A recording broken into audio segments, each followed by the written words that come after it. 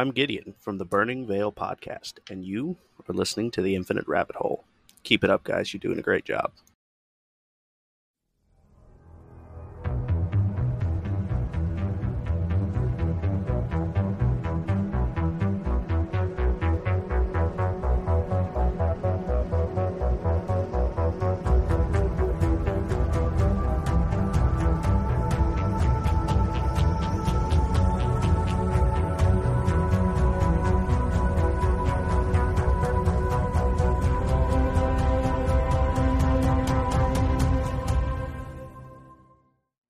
Welcome back to the Infinite Rabbit Hole.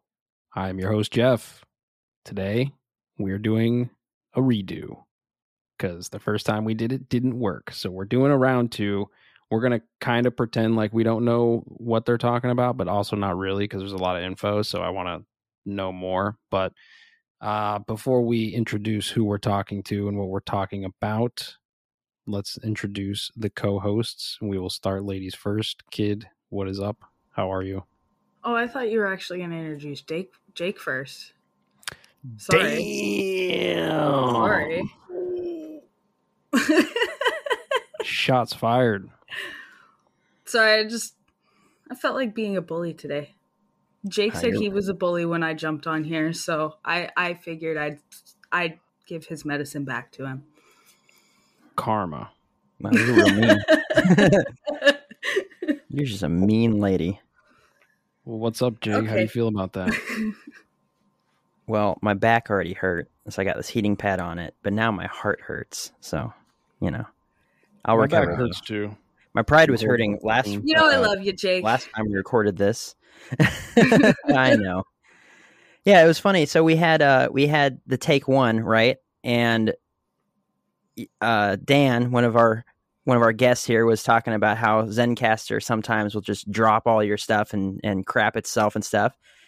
And then I was like, no, there's, no way, Zencastr's been great for us and stuff. And literally that episode, it crapped out and dropped all of Dan's audio. So here we are recording it again. So yeah, pride hurts, back hurts. I love Zencastr. Click your heels together 3 times and say, I love Zencastr while looking in the mirror. Whisper sweet nothings. Yes, but so speaking of this, the topic we're doing, we're not covering shit. We're listening to a couple other people tell us about the Box Saga, and those couple other people are my good friends Dan Unaki Dan, and Andy from the Deep Share podcast. Dan's from the Rising from the Ashes podcast, and you guys have like 10,000 other podcasts, but what is up, gentlemen? How's it going, man? Thanks for I having us again. I hardly have any. Yes, welcome back. I don't either, really. I mean, Horns it was up. starting to happen, and then I got in control of the spider web. That's good. Good move. I'm juggling now with 3. It's like, oh shit. But Yeah, me and Andy just Our do other the show deep with Jeff chill. Horns Up. Yeah, we do Horns Up and then our regular shows. It's only aficionados. Yeah. Just a good shit. Professionals. We try. I like it. So most people are probably gonna be like, what did he say we're talking about? Box Saga? Box Saga. BOCK. Still don't know where to start with this. So I'm just gonna kind of lay this in front of you guys. Yeah, I got a good intro going here. Ooh. Basically, it's an entire different history. It's one story about one family based on one sound system. And this sound system is called root language. And this root language spoken by these people, this story comes from Finland, tells the story of the human race according to this saga. And it's extremely intense. So that's just the intro, I guess. But yeah. The hidden history of humanity. Yeah, basically. Yeah, the roots of the inversion we see all the time. A lot of the word magic, word play, puns that we see pop up in a lot of topics. This seems to have that same behavior, but with a lot more magnitude behind it. The etymology of things. So I was thinking about this a little bit earlier about how you guys might approach kind of talking about this in a way that's a little bit more digestible, right? Just from like what I've heard you guys talk about on other shows. I feel like when I hear you guys talk about the geography situation, right? Like the physical layout of the whole situation, like that's what clicked for me. And then it made the rest of the shit make sense. Mhm. But You talk about the concentric rings and stuff yeah, like like that? the rings and just like where, like how Helsinki. this, the physical aspect of it. So the story goes through the time periods of Paradise Time and then Atlantis or Atlantis, which is the ice time, and then history. And in Paradise Time, the Earth was upright. It was before the tilt happened, supposedly. And this puts Helsinki at the very top of the world, but at that time it was called Hell. And it was 7 islands with an island in the middle. And it was all called Udenma, which is also the name of the sun, Uden. And so it was like the place of Uden.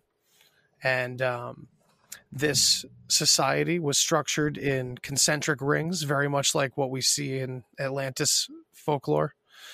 And that makes sense because these ring cities in this story were all over the planet. In Paradise Time, the entire planet was tropical, experiencing good weather for growth and sustainable life. And up in the North Pole, where this society was taking place and where humanity was supposedly coming out of, which is called this place called the Acer. From there, I kind of lost my train of thought there. There's so much to it, but yeah, ask me some more questions. So yeah, I got have a you, bro. question. Yeah, go Yes. shoot. Is there any so I know that based off the different theories of like the flat earth or the hollow earth or whatever it is, some people have kind of tried to illustrate that. Is there any good illustrations that people can find online that would kind of explain this in a way? Anything that you've come across? Unfortunately not, but I really am, because this comes up a lot and it's important, and I think a lot of people bring it up because it's important. I think I want to start trying to make some drawings of what this Mhm. kind of looked like better for people, especially the different time period thing. The Paradise Time is one thing, and then you have Atlantis, or as they say in this story, Altlantis, all the land is ice, which is when the earth tilts. This is the Ragnarok, the Mhm. great destruction. And when this happens, the ice covers the northern hemisphere. All the lands are covered in ice, except for Udenma, which is no longer at the top of the planet anymore. But because of the Gulf Stream, they say, it kept all the waters in the Gulf of Finland warm and the air warm enough to create this, as they say, rosette, or this figure 8, which kept the water there, kept the air warm in this one place, creating this big unfrozen area where they were able to survive while the entire rest of the northern hemisphere was covered in ice. Kind of like an oasis, but not in the desert. Right. And Dan, you always go into the lands, like all the actual names of the countries now that we're talking about, to kind of give it a Yeah. little bit more dimension here. I always forget like most of them at the time, but like Finland and England and Greenland. I put a link in the chat notes so you guys can click on it. This is the Yggdrasil tree, and it shows like a world and with a tree, and then it shows you the rock in the middle, the tree of life coming out from that, and then you can see kind of like 4 rivers coming out from there, and you can see like a ring around in the inside, which is actually the Ouroboros. And then on the outside of that Yggdrasil image, you see a big ice wall. And so this is kind Udenma. of a pretty close example, I would say, of what Udenma looked like during the ice time, because it was surrounded by this ice wall, and it was called Altland East because all land was ice. So Ireland, Scotland, England, Daneland, Poland, all the lands surrounding this area were all covered in ice. So they got trapped in this area. They couldn't get out of there. But inside of the ice, it's not like frozen inside. It's still livable habitat, but they're also, digging tunnels and they're going underground too. I'm sure certain time periods or certain times of the year were probably a lot worse than others. I don't necessarily know that exactly, but well, the story kind of concludes that Atlantis, that time period, created the Arctic people along with the just like the Arctic animals, like the dark tropical skin turned white, it lost the melanin, and blue eyes and green eyes, blonde hair, red hair came in, and the Caucasian race was born according to this saga. And then, of course, we connected to the next disaster, which is when the ice starts to recede. And they don't necessarily talk about the melting of the ice, but they talk about the ice scraping across the surface of the earth. So it was like moving south, and it destroys Udenma again, which is interesting because just that play on words, Helsinki. This place was known as Hell, and it sunk. And this is also an interesting reference to a lot of the stories you hear about Atlantis. Even when you get into like the woo-woo, when people are like channeling and fucking having past life regression back to like, oh, I was at Atlantis and stuff like that. It's all about this destruction and this like flooding and everything. So that's an interesting connection there as well. But when they come out of the ice, they're bound to meet up with the rest of the world that has been like thousands of years stunted compared to them, because they were trapped under the ice for so long. And when they come out the ice, I think this is kind of when we get the gods idea, the Greek gods, and the Nephilim, the Anunnaki and all these other different types of gods idea, because I think at that time they were maybe even a little later, they were starting to go around and trying to re-civilize these civilizations because there was a catastrophe that wiped everything out. Right. But I think there was probably lots of different catastrophes, so I couldn't say exactly which one. But they didn't come out until like the Younger Dryas, basically that time melted the ice or broke the ice apart, depending upon where you go with either comet impact or just climate change. However you want to go with that. Mm-hmm. So were they just like in an area that wasn't covered in a glacier, or were they like under this glacier somehow in like a cavern? You'd picture basically an entire area that was surrounded by a mile-high glacier in every direction, but that was staying like outside the ice. And we're talking about like, if you think about the size of the actual physical city of Helsinki and go a little further than that, because you have to include some of the islands that are south of it that are included in the story as well. We're talking about a massive area. So it's like, picture Game of Thrones, like you see the fucking wall of ice and it just keeps going and you don't see the South Castle or anything like that because it's so far away. It's a big area and it's just it's the Arctic, so it's really cold. We know what it's like in Iceland and Finland and Norway and places like that. It's that climate basically, where outside of it, or probably worse than what it is now, of course, but like it was just remaining habitable, not necessarily paradise at all anymore. So things changed, like in their fertility rites and their systems changed, but they still mirrored what they were trying to do before and everything. But it's an interesting story. I'm glad you brought that up, because that was exactly what I was thinking. I was trying to wrap my head around like the losing of the melanin and stuff and then basically creating white people and everything else. It's like, but if it was a tropical paradise, and that's kind of what I had in my head. But yeah, if you picture like an Iceland sort of a thing, it's just like, okay, so habitable, but not like, you know, hey, let's go hit the beach, you know?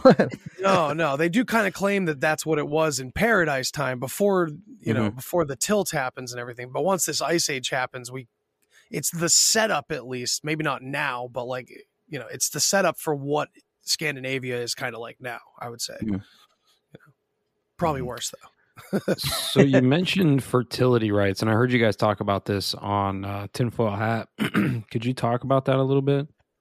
Yeah, the offer ring system, and it's all tied into the language and everything. There's so many angles to come at it, like just the simple idea that our entire language, every language, all of our alphabets, and keep in mind that this ringed like letter system that they call the root language, this alphabet is called Alfernesbeten. So it's like very close to Germanic already and modern English. And it means the rhyme of the Allfather or the rhyme of elves. So that's interesting too. I have the book here. I have the whole alphabet. I could go into that if you really wanted me to. Yeah, we could. I would like to do Jeff, that, but it was the fertility. Yeah, so the offer rate. So the idea that every single letter that we know is comprised of either a whole or a part of a ring or a pole. It's all lines and poles. And quite literally, the saga takes it to the level where this is like the most simple part of the story too, because it all starts with sex. It's all about literally the rod and the hole and all that. It's the symbolism of that entirely. And ones and zeros. Yeah, bingo. That's a great example. Also, it's so the fertility rites. It's kind of like, think of how we look at like the blood rites that a lot of like evil cults are doing these days. It's almost like there was an inversion of that, or the blood rites are an inversion of what it used to be, which was semen. And the semen was like the seed of God that was being like nurtured and produced by the energy of the sun into the human being. So this seed was paramount, and it was the sun. It was the energy. It was everything. Yeah, I can get into this stuff. So I know this part really well. The sun was the soul. So Udinma was the sun and the soul. I was trying to find that poem. That's what I'm doing, looking through the book. Which is interesting because we name our son Soul. Yeah, Yes. exactly. Yeah. So what they say is that Why change it, right? the sun is what gives us our soul, and that goes into our sperm. So what they wanted to do is try to keep that soul whole with the wheel, the devil, that devil wheel. It's the wholeness of keeping that all together.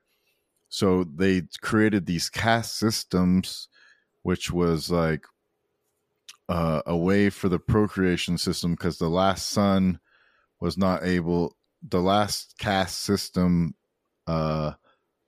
male was not able to procreate because he was too far out of like the soul container, because they didn't want it to like dwindle down too much and get diluted. So they made it so that there's these caste systems, so that way it all goes back towards the center again, and it stays strong. And so they had like, It's kind of hard to.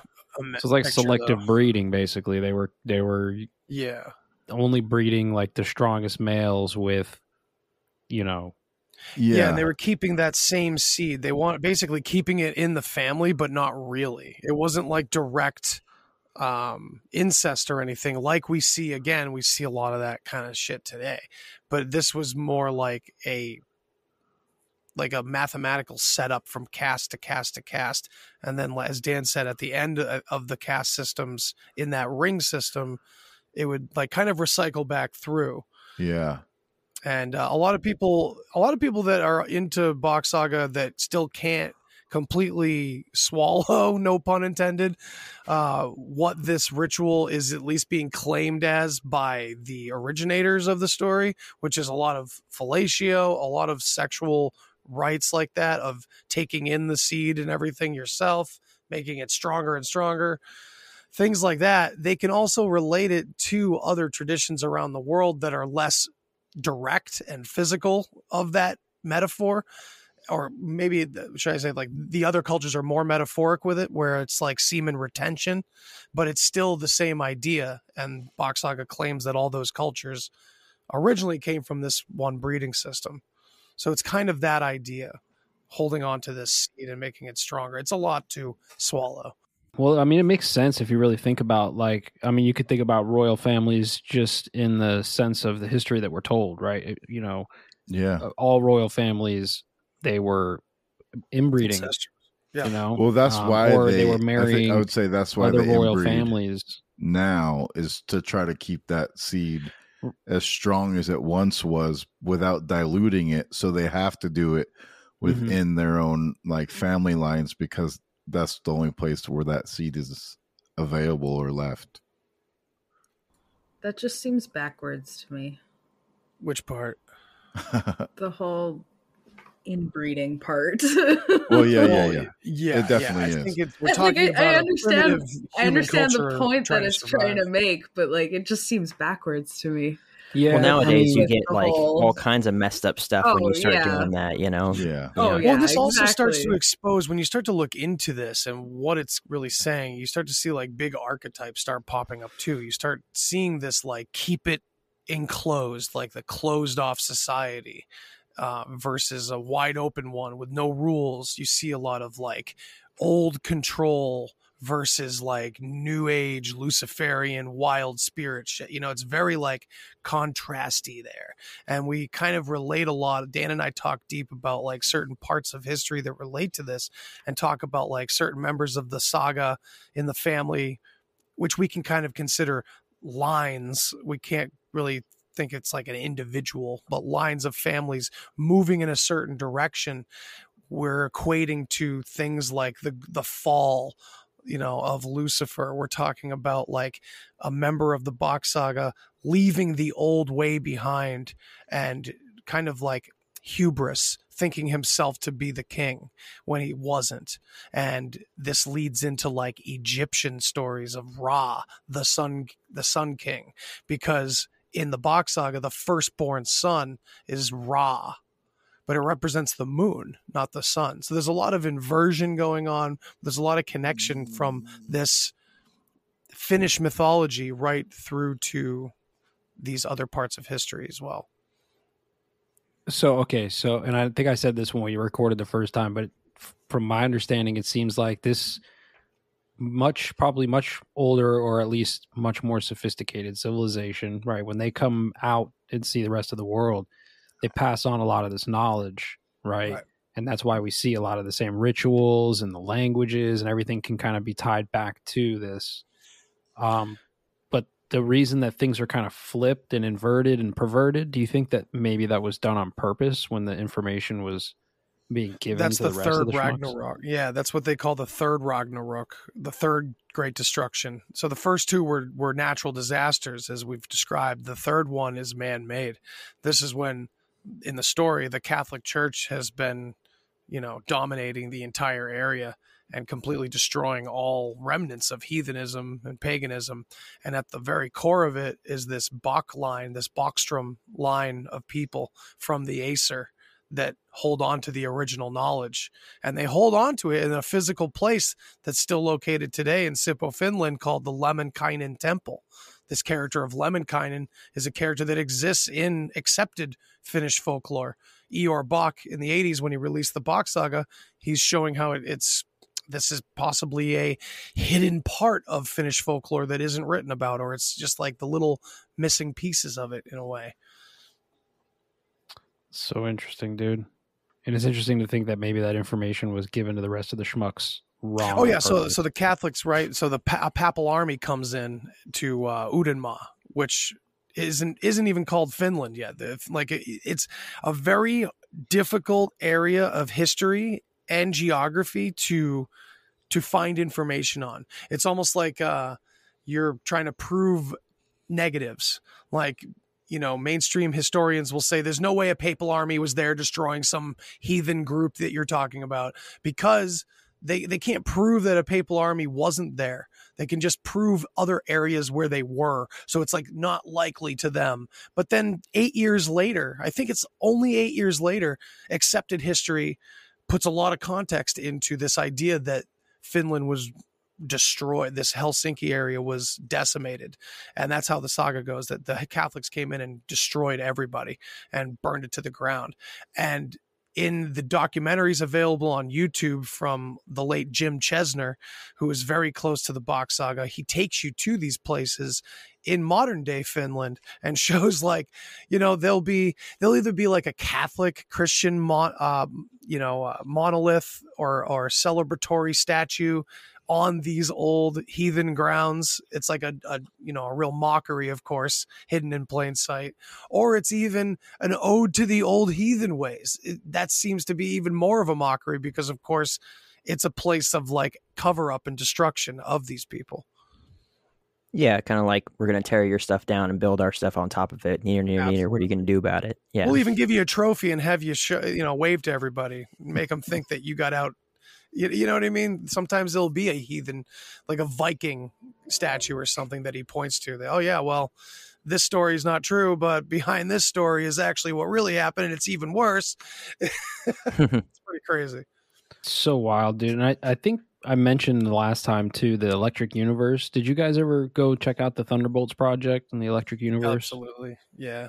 Those dude, guys like are awesome. Getting into that shit changed my perspective on so many things, man. And so it's like when you say things like, oh, this was before the Earth's tilt in this golden age, right?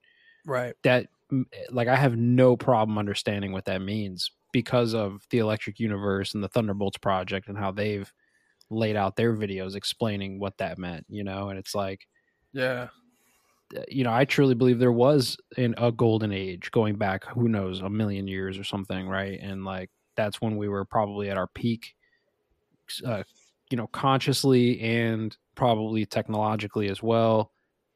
So have you ever like taken Electric Universe and matched it up with like the Principles of Alchemy? That's a fun talk. That's something fun to get into for sure. Somebody I talked to, Chance Garden from Interverse, we talked about that some, but yeah. Nice. Yeah, it's wild stuff, dude. We just talked to Tess Clark, and she does Electric Universe stuff and like Saturnian cosmology and everything. And at the end of the interview, after we were done recording, I asked her if she had ever heard of the Bok saga. And she's like, yeah, I have actually. And actually, if you look at the Bok saga, the timeline in the Bok saga actually coincides really well with the timeline of the Electric Universe and the stuff that I have put together on my website. So there's another person like outside of that that's also kind of confirming the timeline of how things happen in the world too, from like a cosmological perspective rather than historical. Right. I have some exciting news too about some like an outside source. I have a friend who is a professional in remote viewing, and she's pretty well esteemed in the community of remote viewing, and she teaches, and she has a bunch of students. And I told her about the saga because she's very fascinated by fairy tales and folklore. And the thing with fairy tales is it's about fair people. It's about these people, this old history that's been relegated to fiction and fairy tales. So we don't believe any of it. And so I got into it with her, and she was fascinated by it. She was picking up on a lot of different pieces of it. And so we decided that this part of the story about Lemminkainen Temple should possibly be her student's next target.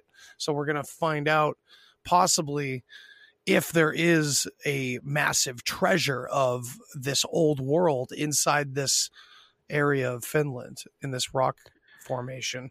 So do you think that we would even get to entirely, but it's kind of like after they knew the Catholics were coming, the Boks were able to hide and like kind of destroy the front entrance or something, kind of completely decimate the opening to the Lemminkainen temple.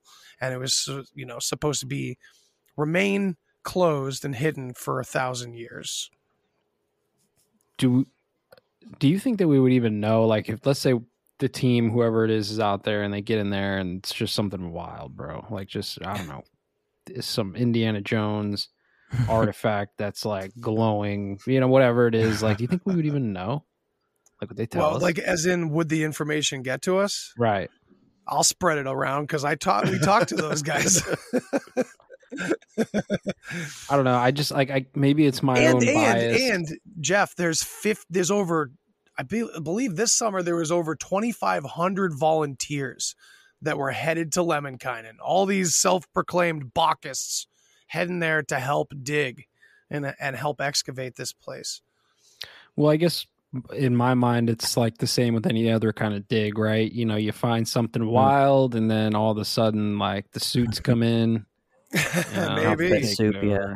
They're like, here. Well, that's another theory out. that Dan and I have talked about like. That's kind of what happened last time. Is they all got in trouble for hashish and drugs, and they had to stop digging because they are all going through all kinds of other trials and law problems, and so it never ended up getting done. But the temple is on like property of somebody that they know.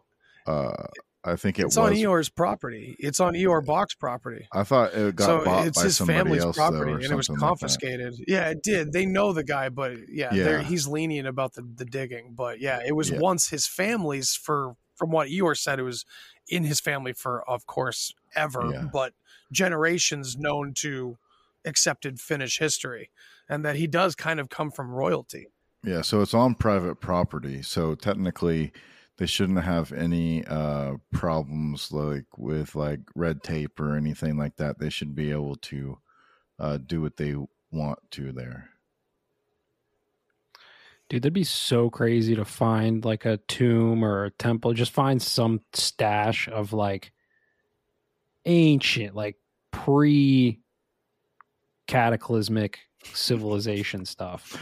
That's what this might be. Yeah. Dude, but also, shit. Dan and I have been thinking about a theory. I think, Dan, you're the one who brought it up to me originally, that like the idea that what if all the amazing, quote unquote, gems from antiquity and all the statues and the carvings and all the gold, all the things we already see that have all this symbolism that is secretly related directly to Bach Saga, but it's accepted by, the Babylonian history and all these other cultures. We just associate it there, no problem.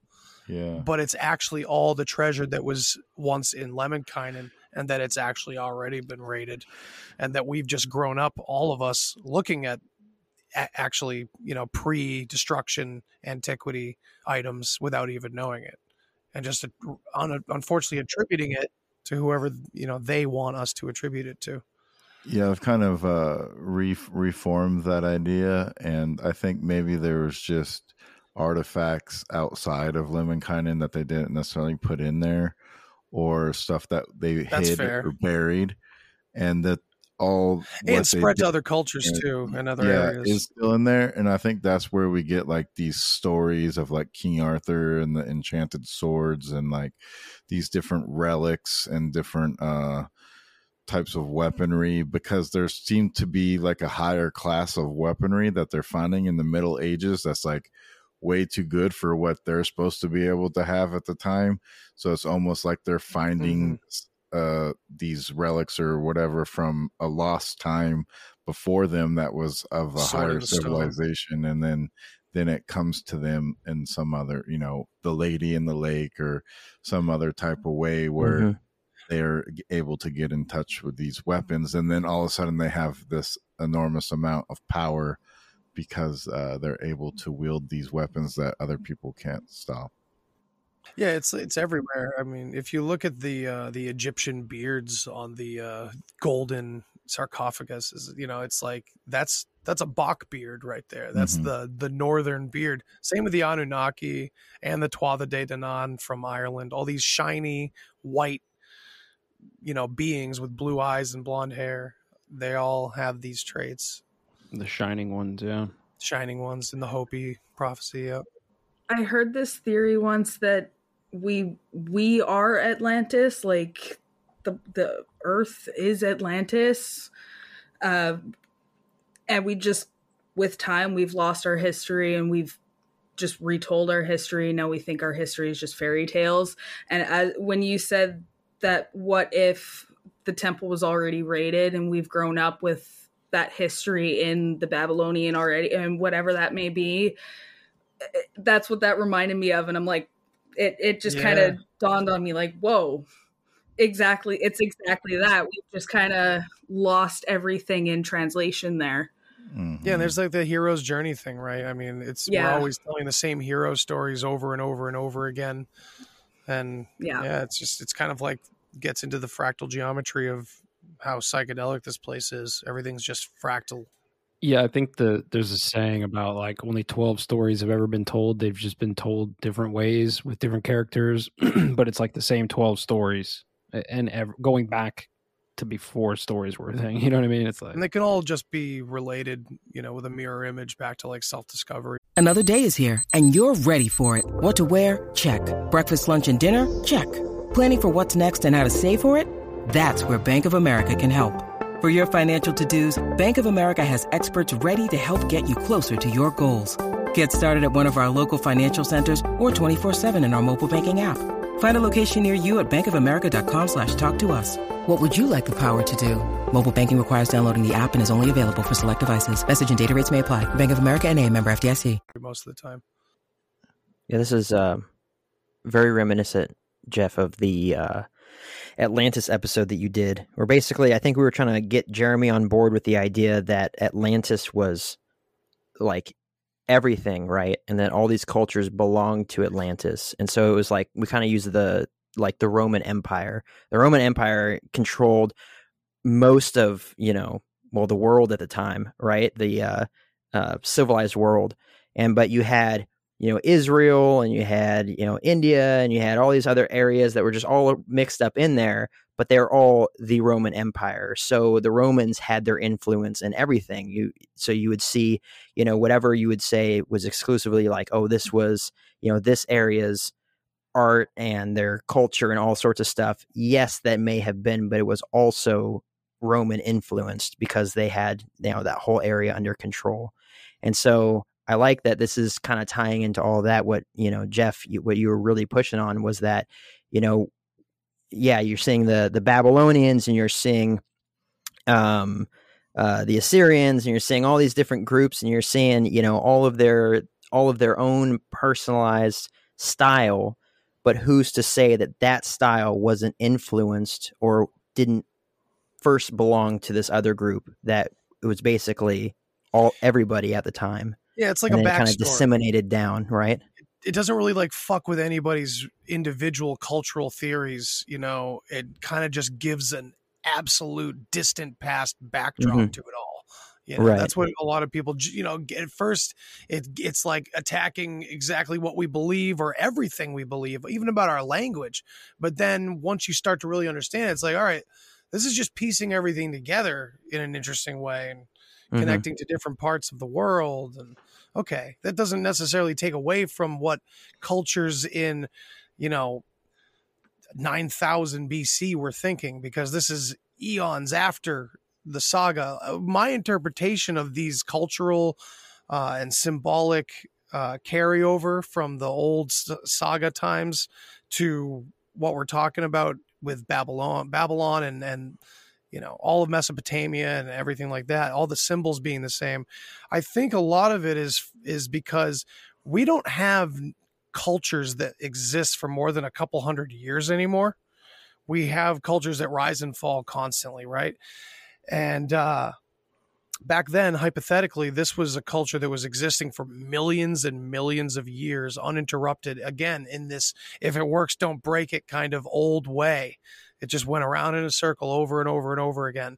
I think, personally, it would take that kind of time period to create muscle memory in us, where we're regurgitating these same stories or regurgitating these same symbols. We may have picked up absolutely meaningful reason to justify the symbols on our own cultural accord, irregardless of what they meant originally. So that's kind of my explanation as to why the saga doesn't necessarily have to mess with anybody's other theories, because we're talking about history that's hypothetically millions of years before all of our ancient alien stories anyway. You know what I mean? It's so wild, dude. That was just an example. This makes me think of, like, I don't know, I have this weird fascination with like old fantasy stuff, right? So like Lord of the Rings, for instance. Hell yeah. And I like to think, right, or like, did you guys play Skyrim? Yeah. Mhm. Everybody played Skyrim, right? So Yeah. I heard I this lost a year of theory, my and maybe life it's for that. true, that apparently Skyrim and Fallout are in the same universe, right? And that from what I understand, Skyrim is after Fallout. So like after the nukes and all the radiation, then thousands of years later, people had like magic powers. They were living like with swords and shit. But like this kind of thing makes me think about this stuff, right? Or like how I was thinking about Lord of the Rings. I always like to imagine that Middle Earth was a real place at a point in time in past where there was elves and fucking hobbits and magic and all this shit, right? And then that all gets lost with millions of years. But that's what this makes me think of. Like, we're talking about the Bok Saga, and I'm thinking Middle Earth. Makes me think of Never-Ending Story and shit. But then, that too. Tolkien was obsessed with Finnish grammar and shit. Go ahead. If you look at like evolutionary charts of humans, which some people might not agree with, but they have found like Homo florensis and like Denisovans and all these different types of groups of people. And the farther you go back from Homo sapien, the more and more like animalistic they start to look. And I think when you go back millions of years to this kind of time period, you can kind of see how elves and dwarfs could have had these types of look to them and evolved to the point where they're more human Homo sapien looking now. And so that kind of brings that together a little bit. Yeah, like the elongated skulls that many have discovered and talked about. Like, we can't discount that. Like, I discount Ancient Aliens to this Bok Saga story all the time, but the elongated skulls are really interesting, and I wonder if it does still connect back to that time period, and we were just different. Maybe these strongest and biggest that were being bred really resembled like tall grays or something, or these white Nordic aliens that the Bird Diary talks about and shit. That's super interesting. I want to try to connect that because when you get into like ufology and all the different races of aliens, and we made deals and all this shit, the tall Nordic beings are always in the list of beings, right? Go pick a YouTube video of like, here's all the extraterrestrial.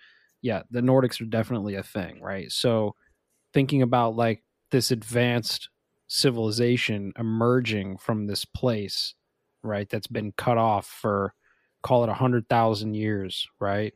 Millions, supposedly. Millions of years, right? They've been there length for of an ice age. So long, so advanced, and they come out, and then all the other people on the planet, right, or plane or whatever, they see these white people. They've never seen white people, right? The shining ones that they see. And then like, I talked about this last time, right? The man bag that we see on all the reliefs and carvings, right? Where these beings that came, right, had this man bag, which Graham Hancock and other people say like that must be a symbol for the knowledge somehow, because this is when agriculture came. This is when math started showing up. This is when all these things started popping up. And it's like, dude, I don't know, man. And what's funny is last time I said somebody should make a movie out of this, and then I went and looked, and there's like a bunch. I don't know if they're any good. I haven't watched any. Lord of the Rings is. I'm thinking. I'm what are the thinking about movies? Egyptian carvings and whatnot, like the pharaohs with dog heads and everything. You said that they looked more animalistic and everything. Yeah. Well, in the Bok Saga, the biggest hard to swallow is the origin story about ape and goat being our origin.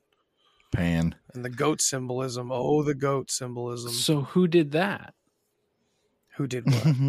Well, if our origin is between, like who spliced the genes, I guess. Well, no, that's an interesting take. I mean, we usually don't. The Box Saga doesn't claim that at all. Dan explains it pretty well, just by like a necessity almost of like nature or something. Yeah, it's like a desperation desperation for nature. Possibly consciousness. Yeah, because to get through, I don't know, but most things on the world were wiped out, so you get to a point where there's only a few things left, and they had to repopulate. Normally, a goat and an ape couldn't procreate and have kids together, so punny. But in this instance, they were able to because it was a necessity to keep life going. So life always finds a way to keep existing. And at this time, there wasn't very much life left, and they had to exist. So they had to procreate in order to have life. Yeah. That's not like the sagas, and like the saga kind of does it in this very holy way where it's like the sun, kind of directed this to happen, and it was in this one exact place in the North Pole where the literal vortex is at the North Pole in this hole where it was this conception. And this is where the two original humans came out, named Frey and Freya. Yeah. And this is why it's whole E, because the E, which is a lowercase I in our language, is a symbol of the pole and the North Star above. So it's the whole E, and it's the Holy Land. It's really weird. That's why there's like two stories of like creation too, like in the Bible, right? There you have your normal story, which was God created everything, and then on the sixth day humans. But then later, you get your Adam and Eve story, because afterwards they had to start over again with the goat and the ape, and then that created the Frey and Freya, the Adam and the Eve. And then life continued. It's so wild that you said that about the sun, Andy, because while Dan was talking before that, I was thinking to myself, like, I wonder if, one of the cataclysms in the back in the day was like some kind of solar flare or something, right? And this uptick of radiation from the sun, something like that. And then you were like, oh, they said that the sun made this change happen. And I'm like, yeah, like it was destined to happen through Odin, right? It's a very mythological story, the way they put it. So, I mean, this is the big, who knows, right? But there could be a scientific explanation is what I'm saying, right? Like we know that the sun can cause evolutionary adaptations and things, right? So like it's possible. Yeah, it's possible that especially if we're in some kind of crazy alignment with other celestial bodies, who knows what kind of electromagnetic energies we're getting down here, plus some solar rays of something, and then boom, the DNA shifts and the goat and the monkey are able to bone.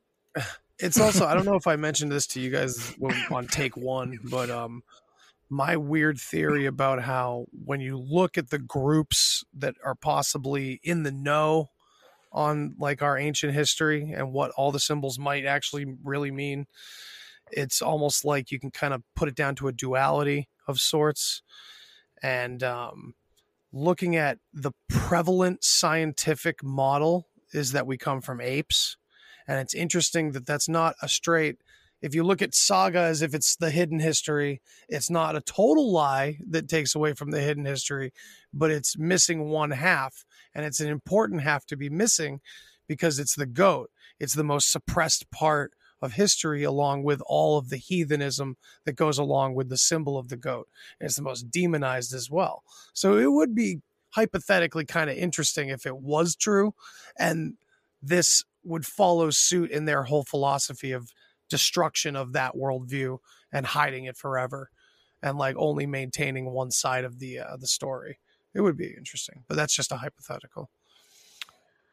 This shit fascinates me, dude. And to think that like all of our civilization is rooted in this, much more ancient civilization, and we're just like doing it wrong. You know what I mean? It's like we got little snippets of like how to do shit, and we're just doing it wrong. and they had it And right. it's not just you the know? saga doing it either. There's a lot of etymologists that will concur about the phonetic roots of things and how it's really the sound of letters themselves and where you can trace them back to. And that's kind of how you find the real roots. And it's not at all what, you know, what's accepted history will tell you, you know, of where we were. You know, it tells a much different tale, it seems. What's the best? Oh, go ahead. Oh, I was gonna say, I as like you mentioned last time, like a lot of our current words are like little play on old, like different words. Like, I can't remember what you said in the first take, but like earlier you said fairy tales. I wrote it down here. I find that so very interesting, and like now I'm listening very carefully for like. Yeah, now start looking through mythology. That, like, look at Irish with mythology and Scythian, and like just follow it all along, and you find all of these characters with bright blonde hair and all these very Viking looking or pre-Viking kind of looking. There's also attire in the mythology. Holy Land, holy, the whole. Yeah, that was another one. Holy. Ball and lance, bow lance. Yeah, which you know, it's like English is supposed to be much more recent, so it almost feels intentional, right? I was actually just saying this to Andreas Exertus earlier, that it feels intentional, where like English is like purposely hiding secrets for people to find, but I don't even know if that's possible. I don't know if it's coded in that way, or if some other force is kind of, it's almost like an intention has to get through regardless. I don't know. It's absolutely perplexing to me how it has occurred. But English is clearly coded in some way or disrupted, and it is tied to this third Ragnarok where the Catholics destroy everything, it seems, where the language has completely been decimated, this root language. If that was true, then it would make sense as to why English is the dominant language on Earth. I mean, like I spent 8 months in South Korea. They teach English the way that, you know, our schools teach Spanish and stuff, but it's like everyone that's young there knows at least enough English to get by. All these other countries know English and stuff. You know, when trade deals go on, you know, around the world, they're usually done in English, right? Or at least, you know, some of it. And so it's like, and then also now, I mean, I wonder if there has anything to do with this whole, like, seems like a huge effort to like change the definitions of what these like current words mean and stuff like that, right? Is there, bingo, you know? Yeah, because I mean, we're talking about an oral story that is supposedly passed down from generation to generation. It takes 20 years for the person to really grasp it all in their heads, for root language to start kicking in their head.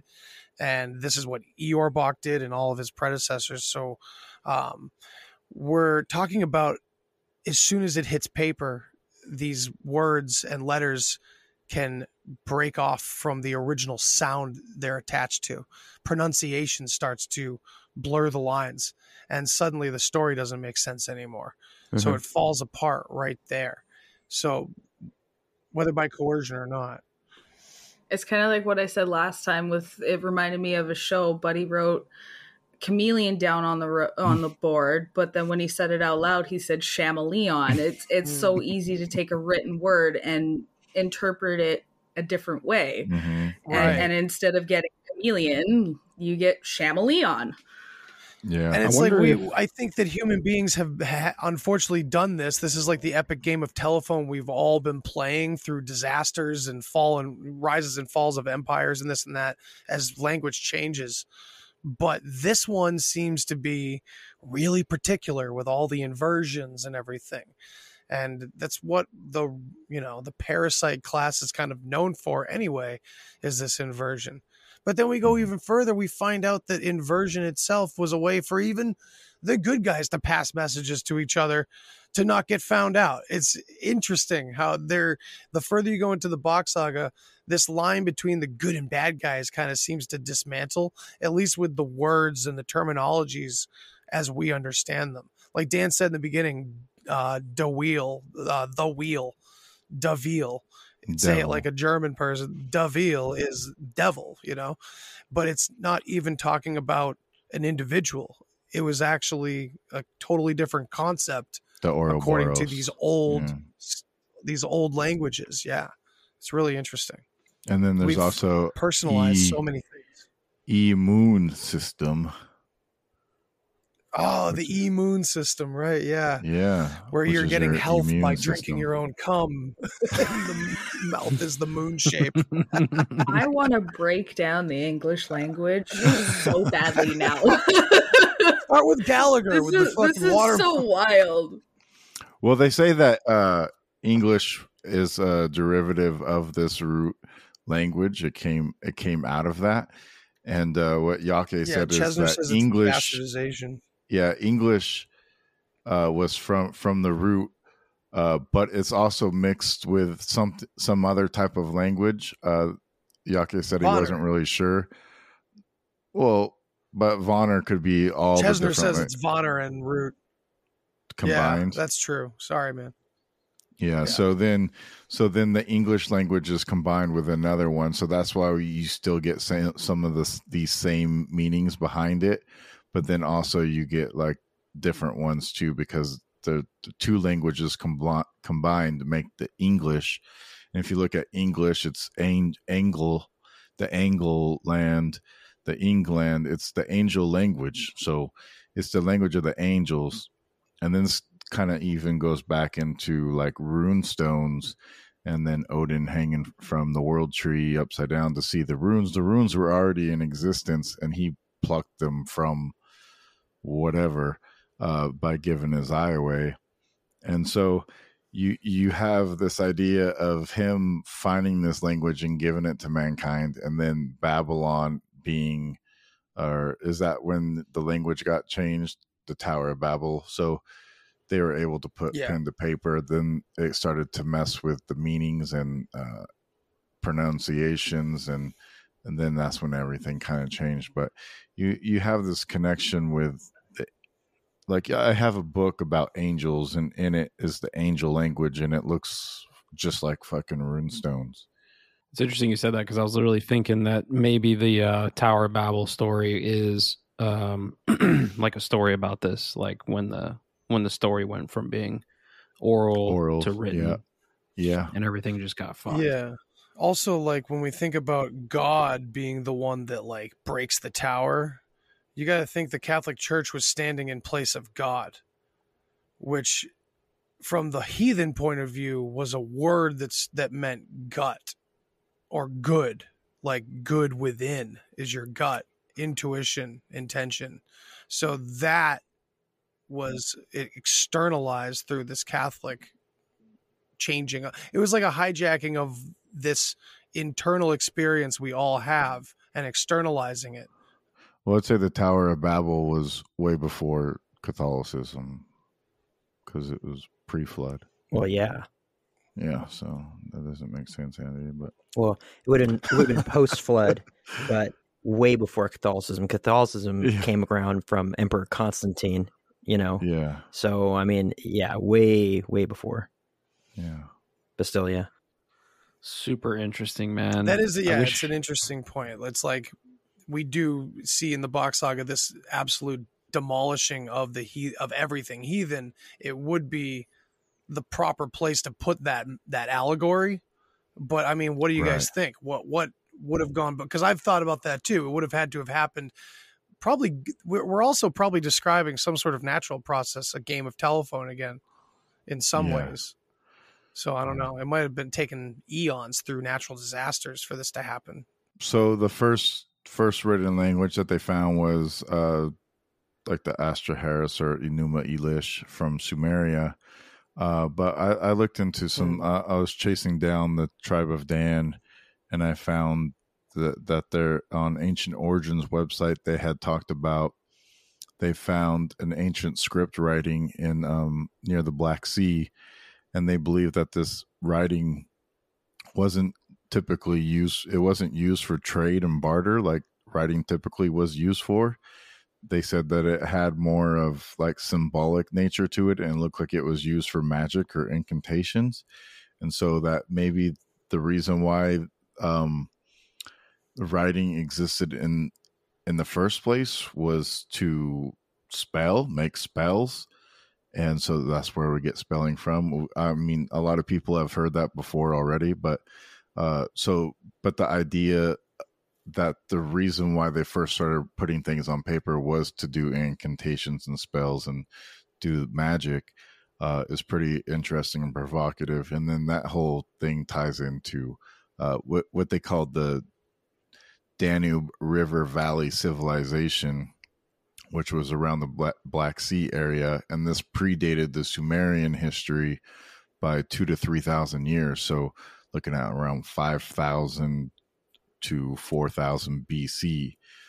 So that's a pretty long time ago. So, I mean, that could really kind of be in part where the Tower of Babel story could have been, because it was that long ago. So that's true.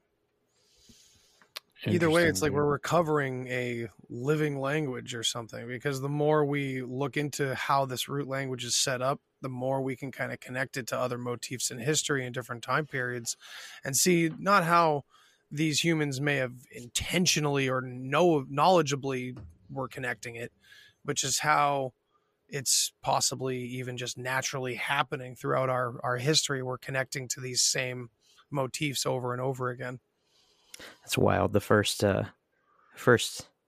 writings used for spells, and that's why we have the word spelling. Right.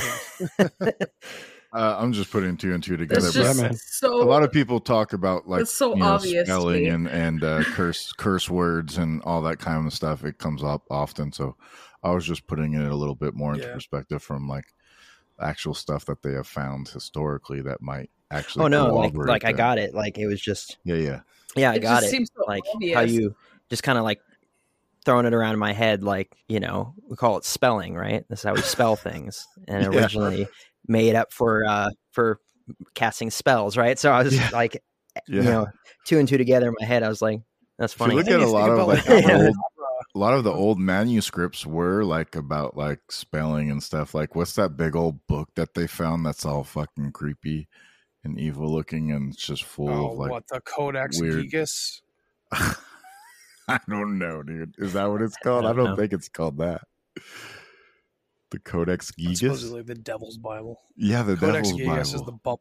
the Devil's Bible. It's like Yeah. 3 feet by What? 2 feet. Yes. It's fucking huge. Yes, There's a Devil's whole Bible. mythology around that. I'm gonna too, look it yeah. up. All right. It's pretty intense. That's you guys could do a whole. Is whole it made series out of on- human skin? Like, No, I it's a don't guy know. that was like Could be. did wrong by the papacy or something like that, and instead of killing him, they allowed him to like write a book that would like include all of the histories of all the world, but he had to do it in one night to live or something like that. And he like calls upon the devil and shit. It's nuts. But then here we have this physical, ridiculous manuscript, all appearing to be in the same exact penmanship throughout the entire thing. And people say that it should have taken like 25 years to complete or some shit like that. It's pretty wild. Hmm. But it's, yeah. Dude, all this shit is so wild, Okay. man. I wish it Yeah. wasn't after 11 o'clock because I totally just want to like talk about this for 5 hours. I'm so tired. It's not even No, that I am I'm too. tired. Seriously. exactly what he sounds like. That's crazy. It's just that. It's just that. I do Jeff impressions at stand-up comedy lounges. It's pretty great. No, I'm just kidding. That's good, man. I'm glad that it works out. It's early for me. Can't wait for our next Horns Up episode, brother. right, It's Jake. gonna be Me good. either. I'm excited. It's early for us. Yeah. So before we go, like, what do you think would be like the best resource to like get more info on Bach Saga? I would say Jim Chesner's documentaries on YouTube, you know, or the book by Carl Jim Borgen. Chesner. Yeah. Type in Jim Chesner, Chessner, and the documentaries are Welcome to Hell, Welcome to Atlantis, and Welcome to Rajasthan.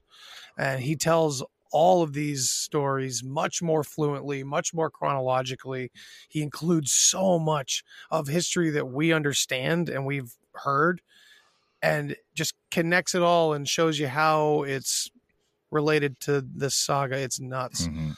Andy and I are not experts on the saga. Like, we've only been No, learning we're about this fascinated. for. I've You sound been like learning.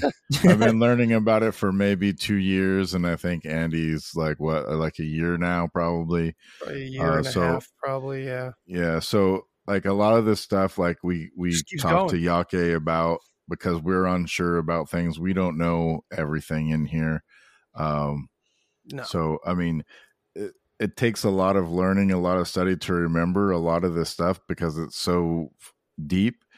So I also recommend the Box Saga Introduction, the book, is because, for one, it goes through everything really well, and there's stuff in there that is not in the videos, and it's a physical copy, so you can actually see the words on paper, which helps me remember things when I actually just read it instead of hear it sometimes. So also, like, I have like tons of notes in mine and like bookmarks freaking everywhere of all these different things. There's so many like interesting things in it. It talks about the military system and how that was a life system, not a death system, why it's called infantry, why it's called like military, and all these different ideas that come out of that whole thing.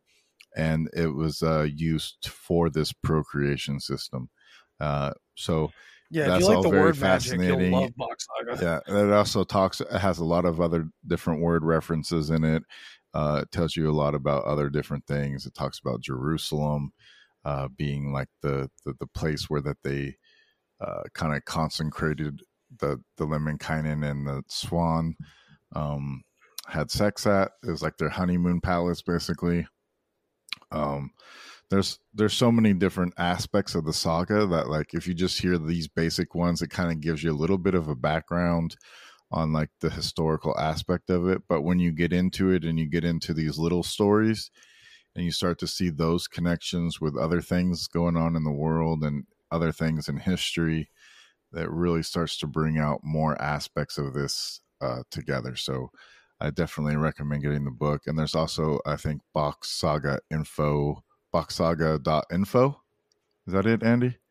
Yeah, boxsaga.info. It's run by a couple of the guys that work close with Eeyore and carry on a lot of the, like, there's a huge gallery of pictures and old videos. Everything's been converted from like VHS tapes, so a lot of it's scratchy, a lot of the audio sucks, but there are these tons of videos from 1984 all the way up to now of different interviews and different friends of Eeyore's telling the story.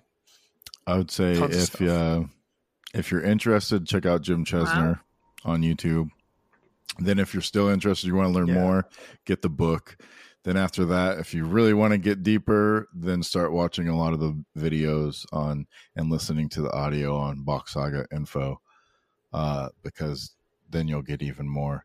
But that I would say that would be my progression with it for people, especially trying to dip their toes in it, because there's a lot there, and it can be kind of overwhelming if you're not really prepared for it. Alrighty, guys. Sorry about that. We had some technical difficulties. Andy, Dan, thank you so much for coming on the Infinite Rabbit Hole. Where can the travelers and the listeners find you guys and get more information from your different podcasts and different things that you guys do? Thanks for having us again for take 2. I'm glad we got it nailed down this time, man. You can find me, Andy Rouse, at the Deep Share on social media, and my podcast, the Deep Share Podcast, is on every podcast app, and you can find it on YouTube, Odyssey, Rockfin, and yeah, that's about it. Thanks again. Yeah, thanks, guys. I am Dan Unaki Dan. I'm on Rising from the Ashes. I co-host that with the homie Romy. I also do Horns Up and the Deep Chill with Andy on our Patreon, Patreon Rising from the Ashes, and Patreon the Deep Share, if you want to catch those episodes. Yeah, either one. Yep. And then that's about it, man. That's where you can find me. And on Instagram, I'm on the gram. The gram? The gram. Yeah. Such a succulent voice, Dan. I just want to say really quickly before everybody says goodbye and whatnot, Jake and I are wearing the same Bigfoot shirts. Oh, stand up. Nerds. I can't see it. That's Yeah. awesome. Oh my god. That's a great Bigfoot shirt. Are you guys related? Are you? No, We're twins. Are Yeah. you we're dating? twinning today though. Do you know each other in person? No, we just sell them, and they like to wear their own merch. Yeah, That's right. Oh, we're okay. lame like that. Okay. Also mean, wearing Jeff's- Infinite Rabbit Hole. I was almost going to wear that one today. So yeah. Represent. And I made Bigfoot into the episode, so Oh, that's right. We Thank did you it. so much. You're All right. We welcome. could have gotten We did into it. Red-Headed This is- yeah. Giants and connected it. Got to redo it. Take 3. yeah. Take 3. Well, we'll just have you guys back on. I'm sure there's a lot more information to be covered. We'll bring Okay. Jeremy on that time, and Yeah. we'll Yeah. pick his brain for this too. Oh, for sure. Yeah. I think Jeremy would really like this. He'd really dig Oh it. yeah. Can't say he'd buy it, but I think he'd really dig it. Have them watch some videos first. I wish we could have gone longer, man. It's too bad Jeff had to go to bed. We're on the East Coast. We can't help where we are. Yeah, you guys are all on the West Coast. Me and Andy are over here. It's like about to It's turn getting tomorrow. it's about to be getting tomorrow close to my already. bedtime too. About to be It's okay, tomorrow. guys. It's morrowing up in here. Alrighty then. Cool. Well, then we'll call it so that Jeff stops complaining about it. Again, thank you, Dan and Andy, for coming on. This has been another episode of The Infinite Rabbit Hole. Thank you so much for joining us, and we'll see you next time at the next path of the Infinite Rabbit Hole. Bye. Bye. Bye. Peace. Gotta say it, Dan. Wake up. There we go.